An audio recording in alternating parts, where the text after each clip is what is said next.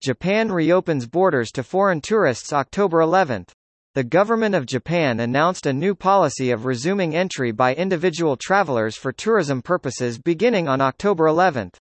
The resumption of individual travel to Japan and visa waivers, and the elimination of the daily arrival cap will allow international visitors to enjoy Japan in more ways than in the past 2.5 years. These measures are long-awaited news for tourists around the world who have been looking forward to visiting Japan. The Japan National Tourism Organization, JNTO, President Seino Satoshi said, "The Japanese government has at last announced the resumption of individual travel for tourism purposes, visa waivers, and the elimination of the daily arrival cap.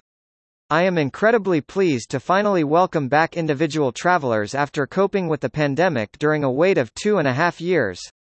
In response to the announcement, JNTO will be doing everything we can to provide you with the latest information on coming to Japan so that many tourists can visit and journey throughout our country.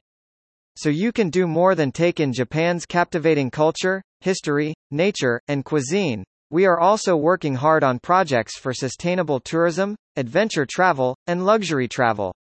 Japan is a highly attractive country not only for tourism, but also for international conferences and incentive travel.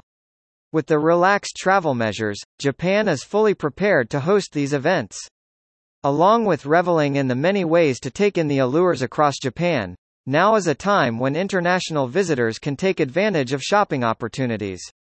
Japan has been busy over the past 2.5 years with preparations to welcome back everyone. Come see the new Japan. We eagerly await your arrival."